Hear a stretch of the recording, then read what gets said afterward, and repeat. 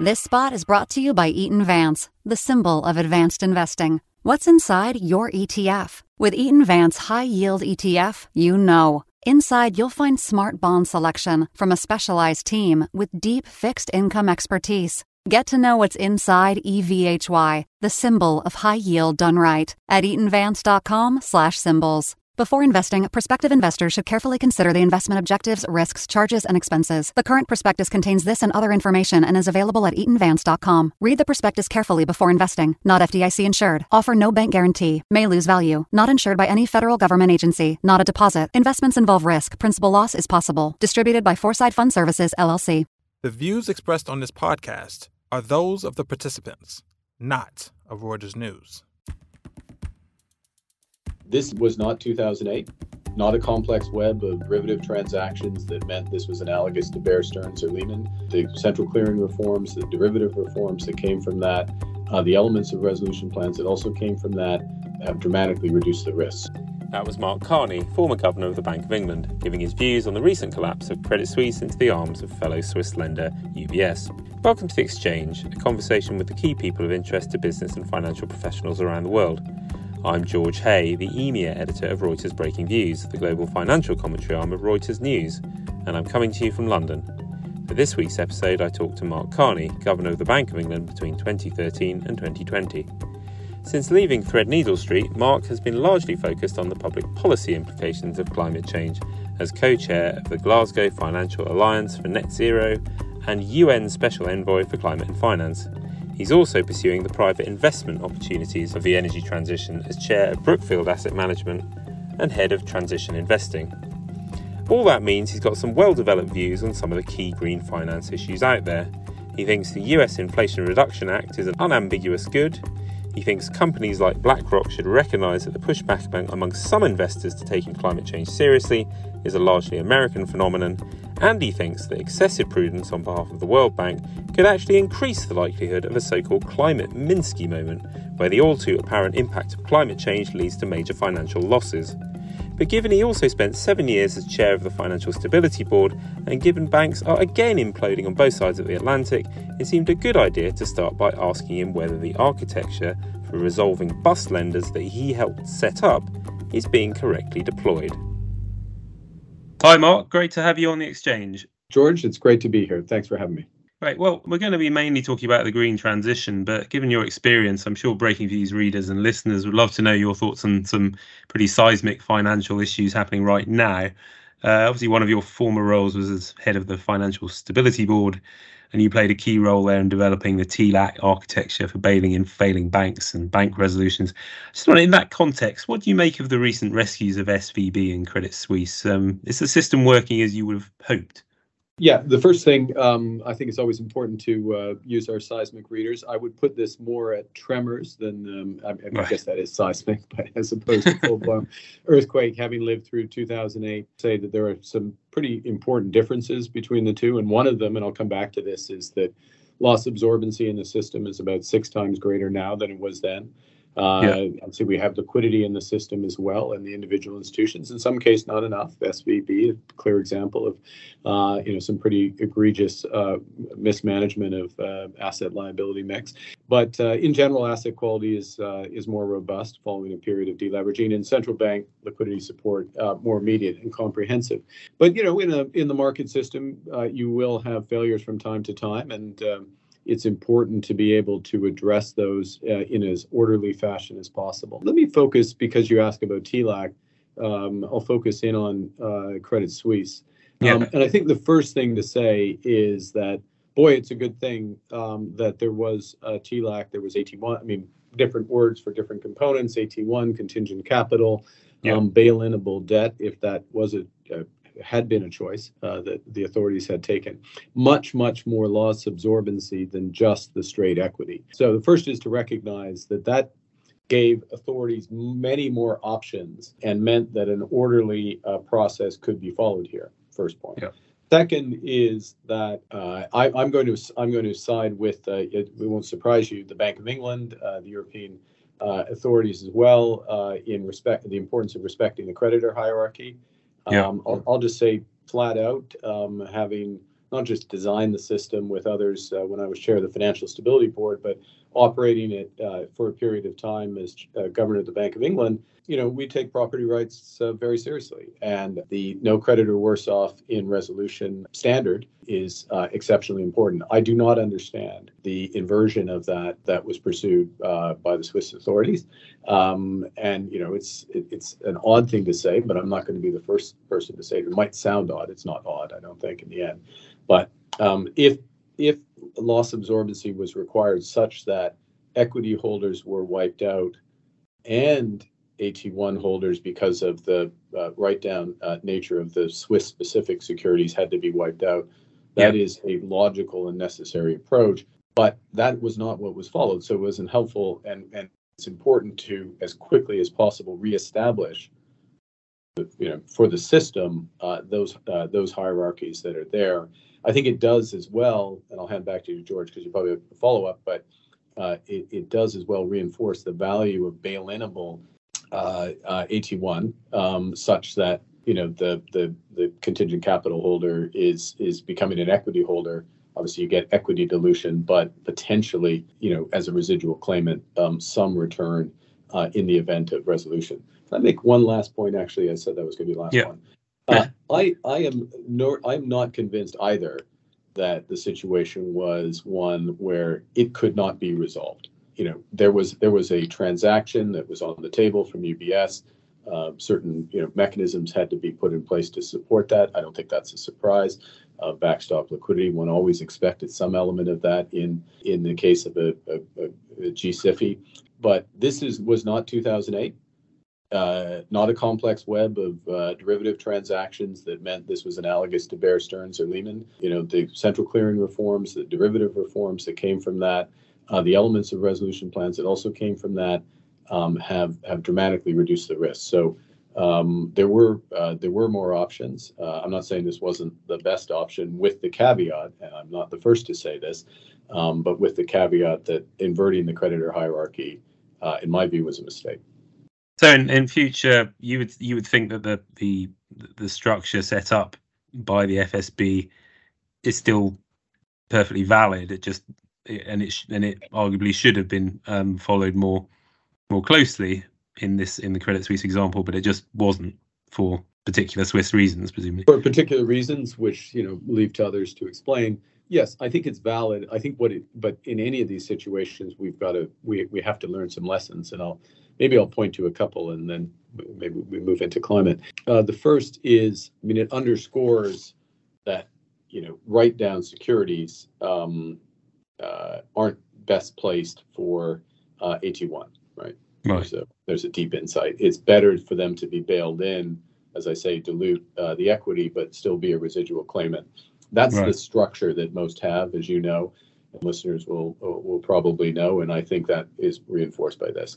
The second point, which if I can jump over to the broader challenges, SVB, U.S. regional banks, and particularly about the greater flightiness, if I can put it that way, of particularly SME business deposits that we're witnessing in a digital age.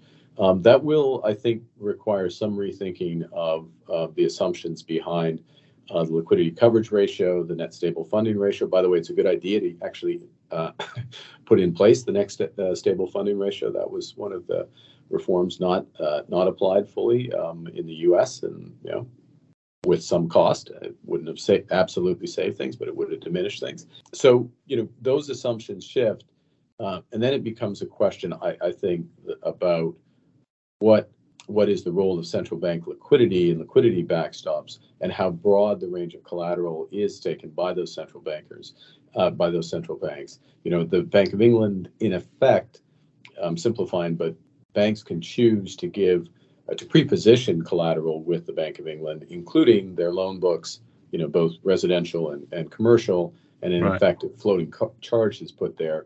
I think the system will probably need to adjust both the definitions of LCR and SFR for realities in terms of deposit reduced stickiness or flightiness, but also adjust liquidity such that liquidity buffers are still buffers. And in order to make that last point true, you need to count access to central bank facilities as part of your calculations. So sorry, there's a lot in there, but yeah, no, that's very interesting. I mean, basically on the we want to kind of move on to climate, but I mean, I want to start off by talking about inflation. Now, clearly during your time at the Bank of England, inflation was clearly nowhere near where it is now. There is a specific climate element which you mentioned in one of your speeches last year, which is very pertinent to inflation. But just more broadly, first of all, what if anything, should central bankers take away from the high inflation we're living through at the moment? Is there anything they could have done differently? And, how do you think about that issue? Yeah, I think, well, they were dealt a very tricky hand. So, if you look over the time, for what it's worth, time when I was governor, inflation averaged just less than 2% over that period, those 7 years. And we had an event, a prospective event with Brexit. We knew Brexit was coming. We knew that it would be, we were very clear about this. We felt that it was a major negative supply shock, that would drive the currency down, which it did in anticipation of Brexit. It would push inflation up and slow the economy at the same time, and potentially put us in a position where we needed to raise interest rates against that. And that was detailed in various scenarios and stress tests that we did. I think objectively there were a lot of people who criticized us for that and suggested that kind of scenario was extreme. That's exactly what happened. Exactly what happened with Brexit. And it was reinforced by a series of other supply shocks, obviously with COVID and the hits to labor markets and supply chains and the energy shock. And so, as we all know, central banks have faced a series of negative supply shocks, which have those implications. What could they have done in the face of that? Well, it wouldn't have made sense to tighten policy in advance in possible anticipation of those supply shocks, right? You could see what you would need to do once the Brexit deal was agreed and put into place. You would see where the drift of policy would go. It would be good to prepare people for that. And then obviously COVID energy hit as truly exogenous shocks in the true sense of the word. I think, with hindsight, and this is always dangerous, with hindsight, it could have been better explained that the scale of the supply shocks was such from the start that it was inflationary and would require some tighter policy. That said, I think what we really need to, and people are a bit loose with the criticism, because, the idea that central banks could have materially tightened policy such that they continued to hit their inflation targets in the wake of this, the scale of the COVID shock and the energy shock in Europe, UK, plus in the case of UK Brexit, I just don't think that's realistic. The orders of magnitude. I mean, actually, when you make that, or when you apply those statements that somehow the Bank of England could have ensured that inflation remained around target in the wake of these, you need to quantify the orders of magnitude of bank rate increases that would have been required in order to deflate other parts of the economy. And it's just not realistic. Well, so that's my take. Okay.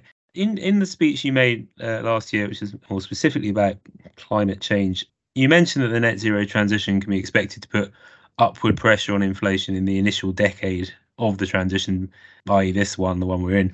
I mean, just given that we are now in a situation of high inflation, how much of a problem is that for central bankers? And, what, if anything, can they do about it to mitigate it?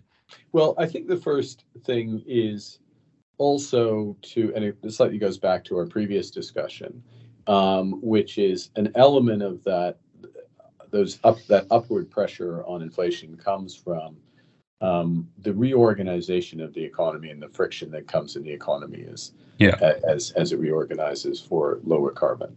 That's the first point. I mean, and we should recognize, those with you and I and those listening, we should recognize that what's happening is that we're putting in place, or what's being put in place, is an energy system which is lower cost, right? I mean, it is a lower cost, more reliable, more sustainable. I mean, it's not just eventually. I mean, literally, as you ramp up I mean, the levelized cost of wind, the levelized cost of solar in advanced economies is lower than any other energy source. So it's not like a promise down the road. It's just a question of the scale of that. What is a bigger deal is the industrial decarbonization and those other aspects. I mean, big changes to the economy. I'm not trying to diminish them, but I'm just saying we should recognize that. The third thing is to recognize the likely orders of magnitude of this. In other words, this is a bit of this is an added fill-up, and I use that maybe term advisedly to inflation. So it's in the IMF did some more work on this in their last WEO. And it's order of magnitude. I think they come out 25 basis points on inflation, maybe slightly more. Okay. So it's not percentage points. And then the fourth thing is, what do you do as a policymaker in this environment? And I think you take two lessons. One, as the central banker, it goes back to our supply shock discussion. So you focus on the supply side. You've got to lean a bit against this. And it's a question of calibration. And then part of what determines how much you need to lean against this is how effective climate policy is itself. So if climate policy is credible, it's predictable, it's effective, then it's going to be a smoother transition. And we'll get more growth and less inflation than we would otherwise. And Janet Yellen and I, with Philip Hildebrand and a few others, did some work, Helen Ray, on exactly this set of issues for the G30, and really, I think showed pretty clearly that actually, and the speech you're referring to, the Volcker lecture I gave last year, pulls this out, that this is one of the lessons. This is where climate policy can be like monetary policy, and done properly, credibly, and predictably, can yield much better outcomes. Okay, interesting. I mean, there's a kind of segue of sorts into another question, which is just that, I mean, we've had, obviously you kind of were a bit of a trailblazer with your Tragedy of the Horizons speech, but a long time ago now, and we've had the Network for the Greening of the Financial System, and a lot of, there's been ECB as well, a lot of central bankers seem to have come on board to the idea that climate policy and monetary policy, climate policy is something that central bankers should worry about. But there has been some pushback of sorts. Some senior noted people like Jay Powell, your predecessor Mervyn King, some others, they're more skeptical about whether monetary policy and climate policy go together. I mean, why are they wrong? Well, I mean, as you set up the question, that is wrong, because we're not talking about monetary policy and climate policy. We're talking about financial stability and micro and macro prudential policy and climate policy. I mean, what we just went through was the impact of the transition on nominal factors and prices, and what the monetary policy response is to that. So that's just it's something that's happening in the economy, and you respond to it. There is a separate question. Central banks do more than one thing. Okay, first point. Central banks do more than one thing. Virtually every central bank. There are very few monetary institutes left in the world, and part of the reason there are is that model failed. That model failed in the run-up to the financial crisis. And one of the things that you have to do if you're at a place like the Bank of England, which has responsibility for managing macro risks, is anticipate risks, prepare the system to be resilient to those risks, and et cetera. And that's what drives 130 central banks around the world to say that we as individual central banks need to be putting in place micro and macro prudential policies to address the risks associated with the net zero transition. Two sets of risks. One, the world doesn't do anything about it, and physical risks dominate.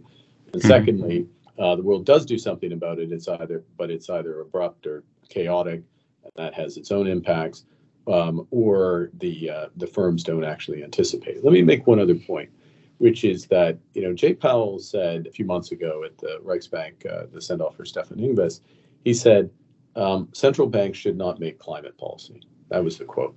Right. That's exactly right. Governments make climate policy.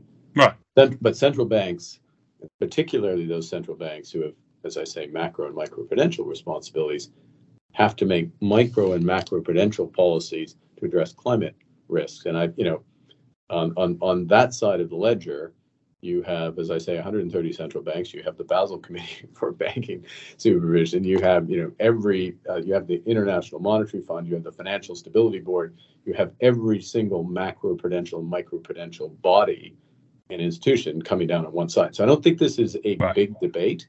And if the straw man, last point to where I started, which if it gets twisted into monetary policy for climate reasons, well, okay, fine, but nobody's saying that. So there you go. Okay, fair enough. There's another kind of D to go along with decarbonisation is deglobalisation, which is also an increasing feature. I just wondered, against that backdrop, how you saw the US Inflation Reduction Act, which, I mean, you speak to some people who are kind of worried about the protectionist elements of it and what that will do to the efficiency of the energy transition. You also speak to people who just think it's basically that the positives vastly outweigh the negatives. I just wonder, where do you sit on that? Yeah, I think the first thing to say is I'm very much in the camp of this is truly landmark legislation, and it's been responded to. I was going to say imitated, but responded to around the world. We've seen the steps taken in Europe in recent weeks, and literally, if I'm allowed to disclose the day we're disclosing it, the Canadian budget's out today, and we'll have a number of measures that, in many cases, match what's in the U.S. IRA. So that's first. Second, to put the orders of magnitude, and I'll appeal to a third-party source on this, the orders of magnitude of what's in the IRA.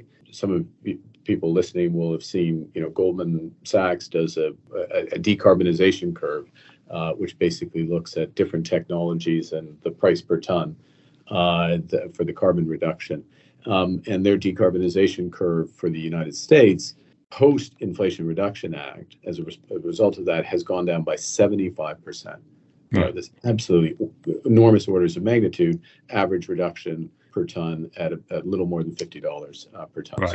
So these are big moves. And of course, the spillover benefits from the technological developments from that or efficiencies will accrue to the world, just like they did from, for example, the development of offshore wind in the United Kingdom and a few other jurisdictions, is helping offshore wind in Vietnam and elsewhere there. So that's all to the good. Yes, there are some elements of the IRA which are, build in America or buy American on the supply chain, and yes, that at a higher level is less than globally optimal. Speak like an economist, allocative efficiency, but it's also understandable. And, there's value to having free trade agreements with the United States. Canada gets the benefit of that. We are much less affected in Canada by those provisions because of USMCA, the successor to NAFTA. And it's a reason, it's another reason why it would be advantageous for other jurisdictions to have these agreements with the U.S., with the states, including Europe, presumably. Very much including Europe. Europe. And it's not that's not why the U.S. did it, but it is one of the consequences of not having it. I would say, and maybe last thing on it, my sense is that U.S. authorities within the legislation, within their flexibility, given that this is legislation that isn't going to be reopened, U.S. authorities are trying to be appropriately flexible for European partners in some of these value chains, right? So, I think just to give you the punchline, maybe I should have started. This is an unambiguous good. The IRA, unambiguous good.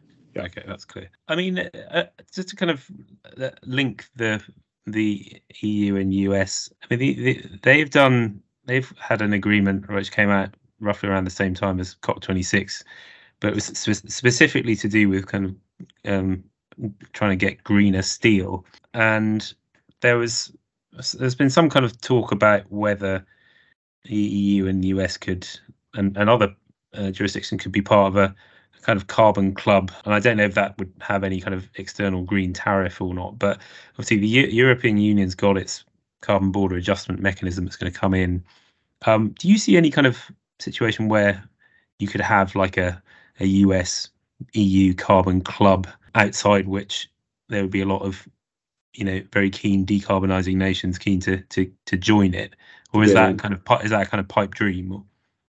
Well, I think your question's well framed because it starts with the green steel and a product standards approach. Yeah, which I've always felt was the more likely place that these carbon club or CBAM discussions would end up. In other words, because otherwise, you're either in everybody has to have a carbon price, and if you don't have a carbon, which is WTO consistent, if you don't have a carbon price, then you can't come in, or you face the tariff, or you're in a very complicated estimation of the shadow carbon price. You're mapping regulations, subsidies to carbon price to try to do an estimate of whether you're being sufficiently ambitious compared to each other, and therefore inside the CBAM wall, if I can put it that way. The alternative is, well, how much carbon is in the product, and really focusing in on sectors that are heavy emitting, in other words, carbon intensive and tradable. And there's some pretty important sectors in that. Steel's one of them, but there's not that many. And you can work it out. So I think that type of approach feels right. I think there is a question from I guess the challenge I'd put to it though is we want global decarbonization, and if the carrot is green, equivalent low carbon steel or aluminium from the emerging world, why wouldn't we let them into the club? And I think that is important and will be important over time. It creates a big incentive if it is there. Right, but I mean, I think it's got some. It seems to be gaining some kind of traction. This kind of idea amongst maybe surprisingly amongst Republicans in the US, who see it as a way to push back on China, which I don't know if that is helpful or potentially harmful to the debate. It depends how you see it, I suppose. Yeah, I think that one of the big issues, and there are a number of issues in the rewiring, if I can put it that way, of the global economy. So broader set of issues around supply, friendshoring, energy security, climate transition, etc. One of the big issues is what is strategic and where again, I'll use the Secretary of the Treasury's term, friendshoring, where friendshoring is preferred or encouraged or required, 3 levels, versus what is subject to the rules of global competition. And given the scale of what's required on decarbonization, point one, given the critical elements of supply chains, of certain supply chains, wind, solar, others, point two, storage as well, it would be preferable if there were, if the decarbonization value chain were more part of the second as opposed to the first strategic component, right? So that kind of would have but there's a variety of forces here. There's local needs, there's national security considerations, and we can't. I'm not Panglossian. We can't isolate climate from those broader forces. Yeah. Okay. What about GFANZ then? So the Glasgow Financial Alliance for Net Zero, it's this attempt to mobilise $150 trillion of private sector balance sheets and assets to invest in the green transition. So, we've seen Vanguard, a big US asset manager, and GLS, a not so big German bank, leave for very different reasons. It's just some people have expressed a concern that is there a danger that GFANZ withers down to a small group of like true believers who still are kind of bravely fighting for limiting temperature rises to 1.5 degrees C. How can we stop that happening? And or do you not see that as a particular danger? Well, it's a strange definition of wither. If the balance sheets of GFANZ were 120 trillion or 130 trillion, sorry, at Glasgow, and they're 150 trillion today after we've had a that is 25%. That is very odd. Yeah, in fact, it's the opposite. So I think that's the first. I mean, I think like just the scale of the institutions, and like I can point to. I'll give you two examples just because within the last couple of weeks, but go on the Citigroup website, the NatWest website. And look at their transition plans that they just put out, and the detail behind those transition plans, and the fact that you cannot read those and not realize that, or if you read those, maybe I'll put it in the positive, you'll realize that this is embedded in their core strategy, and for good reason. They see a commercial opportunity alongside the global imperative, and you're going to see more and more of that, and we're running at roughly. Relative to commitments in terms of what's being delivered, in terms of interim targets and transition plans, we're running at twice the pace, of more than 2 times is what being delivered relative to the milestones. So it's got more momentum now. But what's the point of it all? The point of it all isn't commitments and frameworks. I mean, you need those in order to get that going and have discipline around it. But the point is to get capital to where the emissions are and get those emissions down. And I think what you'll see increasingly is that capital on the ground, both by individual institutions, but through big financing such as the JETP for Vietnam and Indonesia, those 2 examples. And just for those who haven't followed it closely, these are major financings. So over 35 billion in total financing across those 2 countries. GFAN's providing more than half of it. And in the case of Indonesia, it's 20% reduction in emissions relative to baseline by 2030. And for Vietnam, it's 30% reduction. I mean, these are big deals and impactful deals. And I think we'll see more of that. And one of the opportunities with this upcoming COP is to, if you will, to have industrial JETPs, for specific industry sectors or technologies that help to accelerate those transitions. So it wouldn't necessarily be for countries. You might. That's what I mean. Yeah, no, I mean for companies. So we need to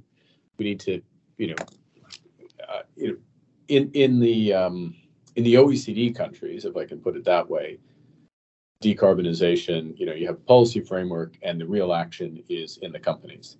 In the emerging and developing world, you do have that, but as well, you tend in many of the big emitting countries, you need to kind of have what's called a country platform or a just energy transition partnership, where the country strategy is changed, ramping down or shutting down coal, ramping up renewable, and everything's brought as a package. So I think we'll see more and more of that delivered. Okay. Interesting. I take what you're saying about the fact that GFANS is all about kind of getting these big companies to set transition plans, and some are doing that. But I'm just interested, what would you say to a company like BlackRock, which is simultaneously kind of trying to cater to green conscious investors and also kind of Republican states that seem to be actively angered by the idea of anyone doing that? I mean, and quite a few of the big banks on GFANS are in a kind of analogous situation. So, like, how do you counsel them in that? Where they've kind of seemingly got to say the same thing at the same time, different things at the same time. Well, look, first,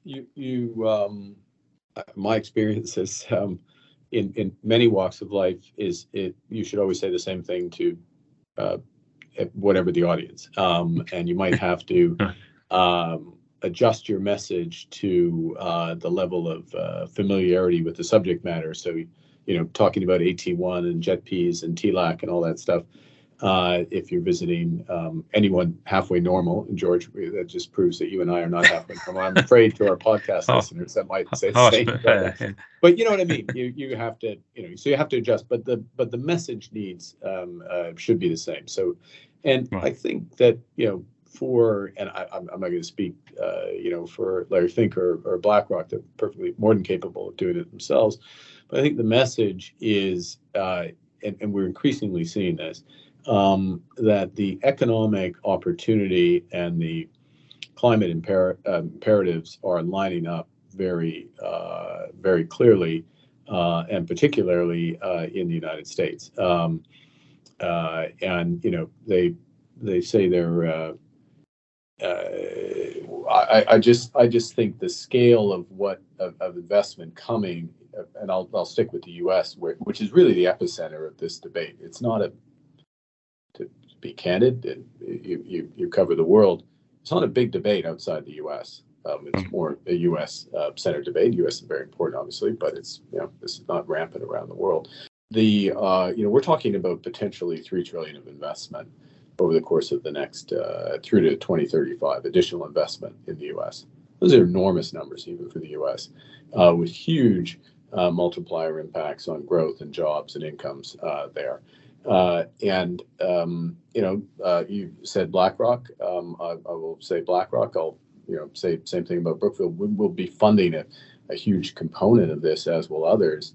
The facts on the ground, and we'll be in the process of that, delivering secure energy because it's domestic, lower cost, more sustainable, with the and more reliable energy system in the United States.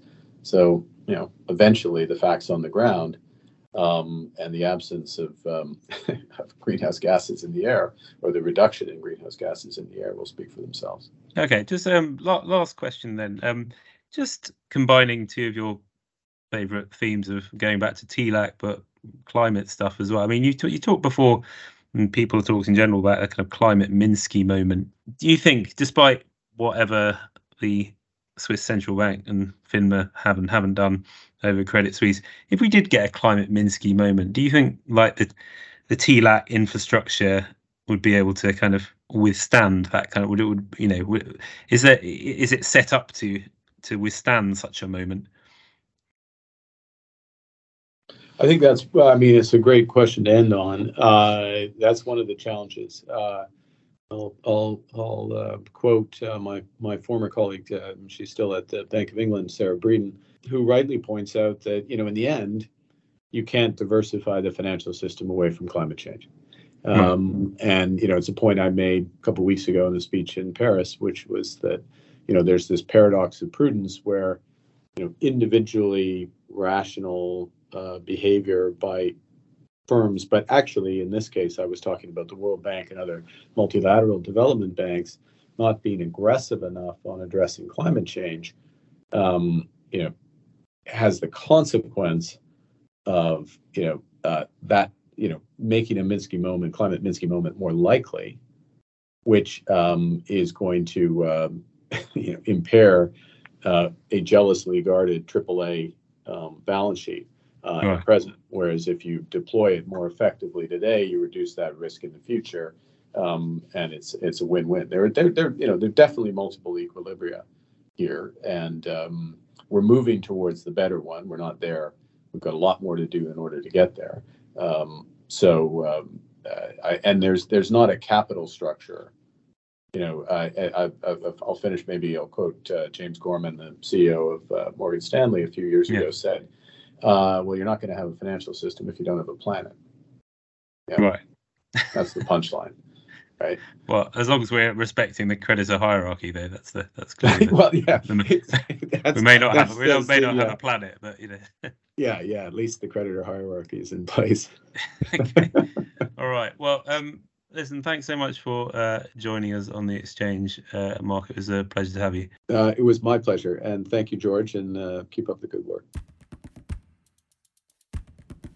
Thanks for tuning in. This podcast was produced by Thomas Shum in Hong Kong. You can find more episodes on Megaphone or your favourite podcast app. Also check out our sister podcast, The Views Room, and check us out at breakingviews.com and on Twitter, where our handle is @breakingviews. This spot is brought to you by Eaton Vance, the symbol of advanced investing. What's inside your ETF? With Parametric Equity Premium Income ETF, you know. Inside, you'll find institutional expertise from a specialized team with deep derivatives experience. Get to know what's inside PAPI, the symbol of alternative income, at eatonvance.com/symbols. Before investing, prospective investors should carefully consider the investment objectives, risks, charges, and expenses. The current prospectus contains this and other information and is available at eatonvance.com. Read the prospectus carefully before investing. Not FDIC insured. Offer no bank guarantee. May lose value. Not insured by any federal government agency. Not a deposit. Investments involve risk. Principal loss is possible. Distributed by Foresight Fund Services, LLC.